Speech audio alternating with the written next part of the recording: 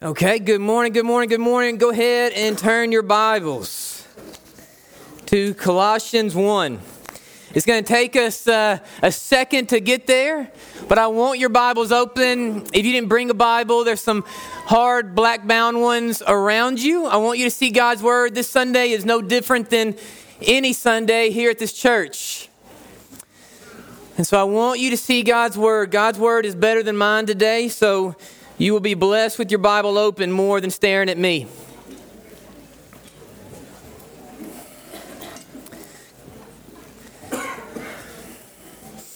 It will take us a second to get there. I'm going to have you flip once or twice. I'm going to read without you once or twice. But we're going to do this together. That is Colossians 1. I was praying over our time together. Brent said in his prayer that we see the power and the truth of who Jesus is. We are going to do that through his word this morning. We're going to see the heart of Christ. That is our goal. But I do have a thought. I have an honest curiosity as I was praying about who would be here this morning. Is what does the cross mean to you now? If you are lost, if you are searching, if you are weary or tired or encouraged or full, you are a Christian, you are black, you are white, you are young or you are old, whoever you are, if you are a member or a non-member, if this is the first time you ever heard the name Jesus and you came for eggs, what does the cross mean to you this morning? And I'm very curious about this. I am fascinated that in Huntington, Tennessee, in a room of some odd 300 people, we are in all different seasons. We have the one individual in this room that is very filled, and they see the cross as this huge bright light. And we have another individual who is very distant from the idea of even who Jesus is. I'm very curious as an individual, not your family, not your marriage, not your mama, not your church, but what does the cross mean to you this morning? Here is a perfect verse for a perfect Sunday. This is 1 Corinthians 1:18. For the word of the cross is folly. It's foolish to those who are watching. But to us, those who are being saved, it is the power of God. So depending on you, who you are, the perspective in which you see the cross, what it means to you this morning is really dependent on the power of this morning. Now, Easter Sunday is a very, very special service for believers.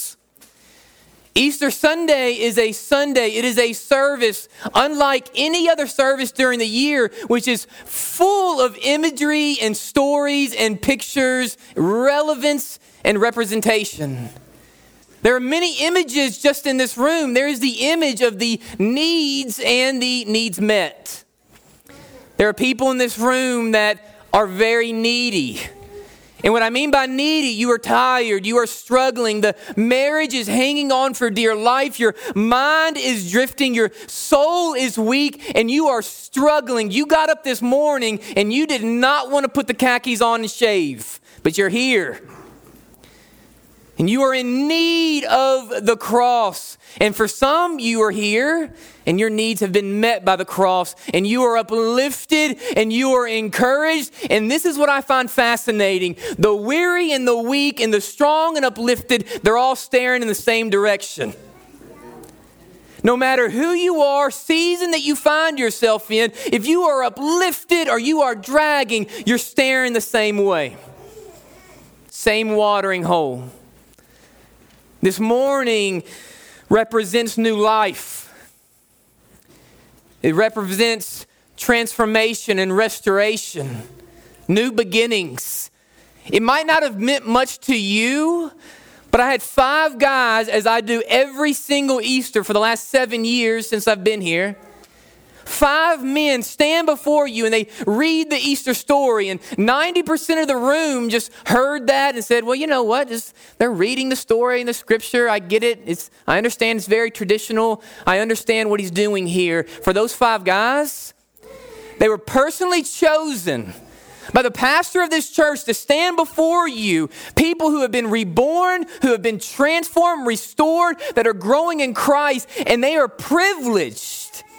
They are honored to stand before the church and read the greatest scripture ever written. That is an imagery of new life for those men. This morning is an image, it's a picture, it's a representation of God's love for His church. I was studying this week and I was talking to Stoney and I said, hey brother, you remember last Easter, man, it was just me and you in the woods, brother. And I don't even think it was Sunday. It was like Saturday afternoon and we were recording. I was still in my pajamas eating a ham sandwich with my family, watching myself. There was nobody in the church. We had plenty of room if you wanted to come. You were watching on YouTube. You were watching on Facebook. You were at home. The church was shut down, and then now there's not a place to sit. Amen? Amen. If the Lord wanted to take away the church, if the enemy wanted to pluck it, if the world wanted to crush it, this would have been the time. But you see God's love for the church. You see the importance of the body. Also, something that might not mean a ton to you, but it does me. It does the people who have been here for a minute. I sit here and I just look at all the faces this morning. Man, I was watching Laura and Jade sing with those kids. I was just staring at them working and the kids smiling. We have so many little heathens up here. All right. And I was just watching them and I was like, man, 7 years ago, they voted on if they should shut the doors or not here at Eastview. And literally now there is not a place to sit and we're voting on building $1 million building. Amen? Amen. Why? Because we are awesome? No, it's because God loves His church. And Easter is a representation of this. Every image, every story, every character, every representation that Easter gives us, it all, the weary, the weak, the strong, the church, the singing, the kids, the seniors, everything falls under what was accomplished on the cross and the assurance of the resurrection. I love this. Your pleas and your praises all rest on the cross. Your deficits and your strengths all hang on the cross, and your past, your present, and your future, it all depends on the cross. There is great power in Easter. 2 Peter 3:9 from my Wednesday night crew, we read this together, and man, talking about who God is and His patience towards us and how Easter is this wonderful representation of the Lord's patience with those that He calls His. This is a verse that we read. Just listen to my words. I'll be done by the time you get there. But this is a representation of God's heart towards His creation. 2 Peter 3:9. The Lord is not slack concerning His promise, as some count slackness, but is long-suffering towards us. Why? Not willing that any should perish, that all should come to repentance. What does this morning represent? Does it represent nice clothes, Easter pictures, egg hunts, and chocolate? Or does it represent God's great grace, His mercy, His love, and His patience, that He was willing and wanting to give His Son for our salvation? There was no flood. There were no Assyrians. It was His Son who came to hang on the cross, and it is a sign of His great love, mercy, grace, perseverance, and patience towards you and I. Now, in the midst of this moment, church, I really want you to understand the moment. In this room, there is an array of seasons. There is an array of personalities, and there is an array of moments and experiences that you guys are walking in right now, all being drawn to the same place. If you've been at this church, we talk about how God's Word is literal and also living. It is literal as in God's Word is speaking about a specific time in history, but it is also living because it's also speaking to you and I. So what have you seen if you've been at this church, in history, biblically, that is?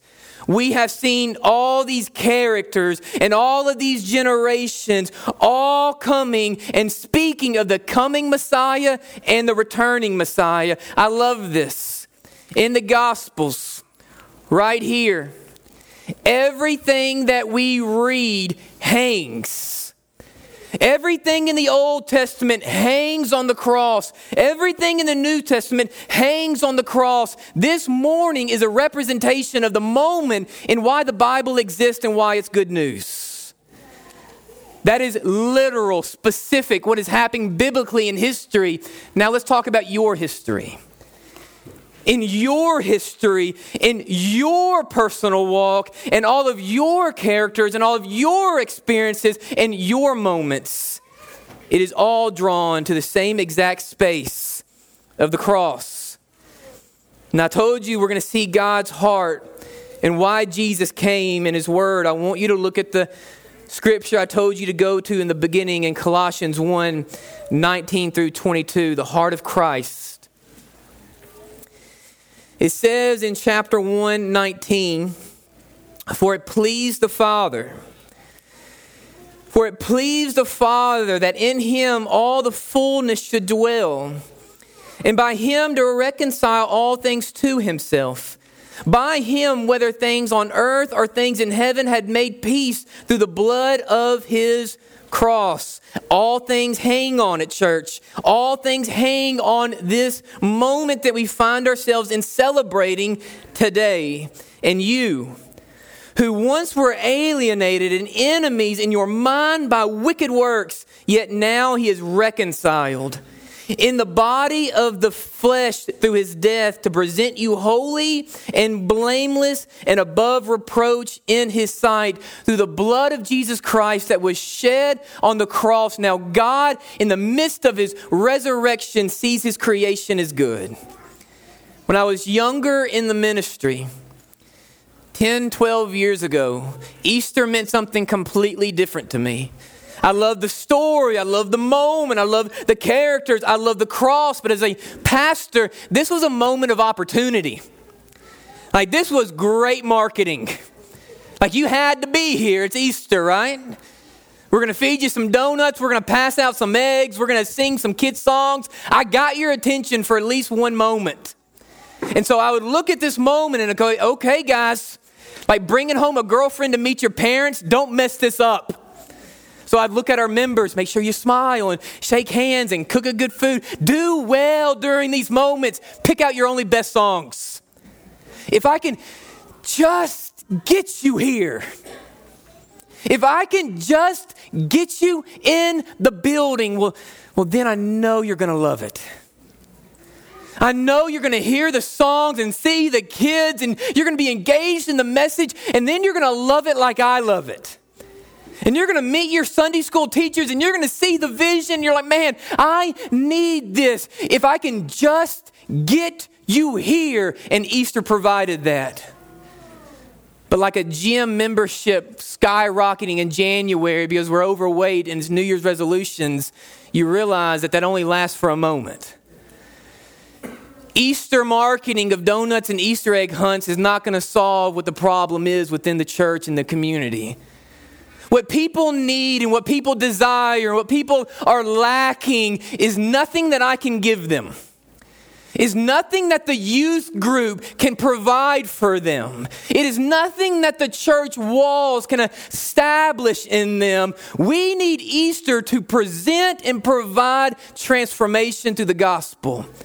We need new beginnings and we need new life, and we need for God to step forward in your life and for you to see who you are imperfected in the light of His perfection and see who you are.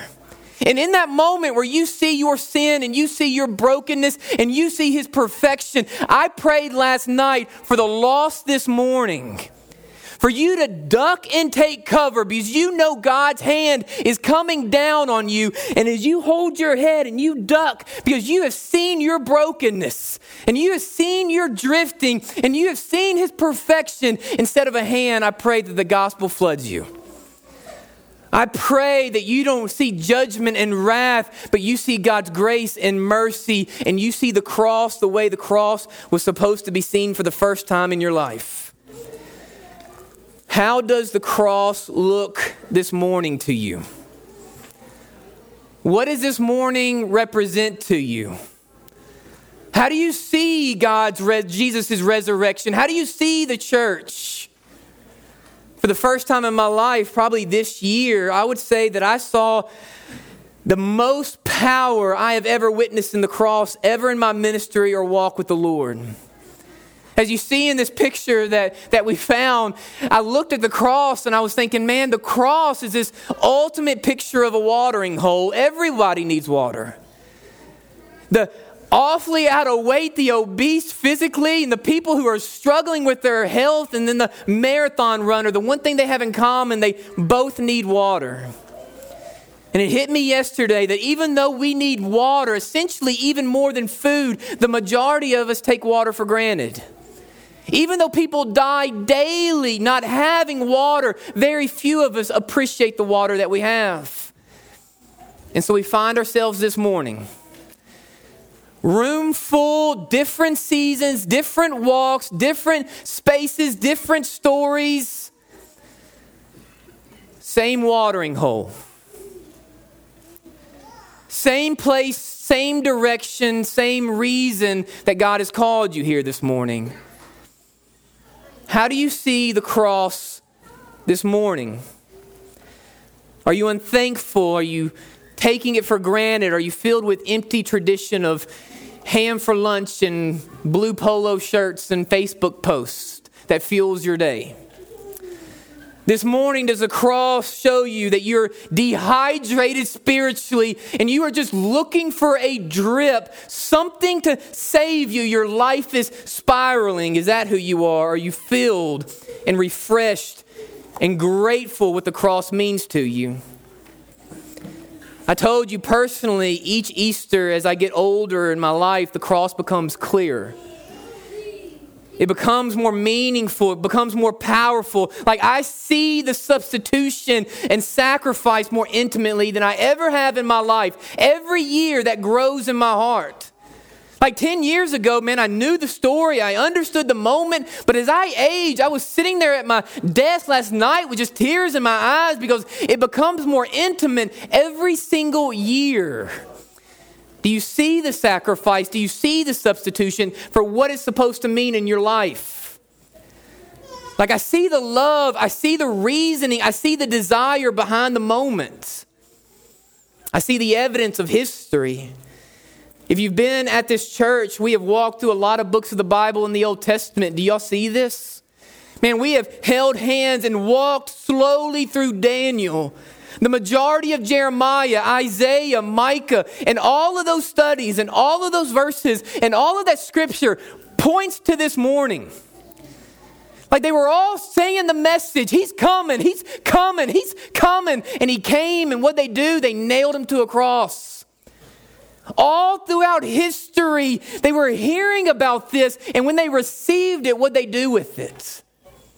They squandered it. And when they realized when he rose and they ducked his head, what happened? What did he do? He poured out the gospel. I see the desperate need of the cross this morning. Personally, I don't know where you are in your walk, but I feel like God has lifted me up so I can fly, and I feel like he has dragged my limp body through half of my existence, all to get to the same watering hole. Where are you today? Where are you today? Where are you in your walk? How do you see the cross? What does it mean to you? I want you to go to John 16. I want you to see these verses. I read these every Easter.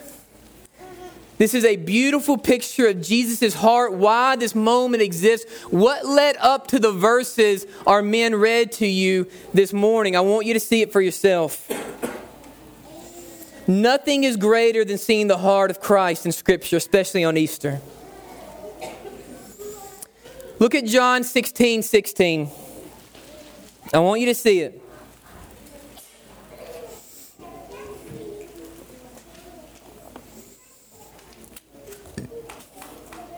God's word says this, 16 through 24.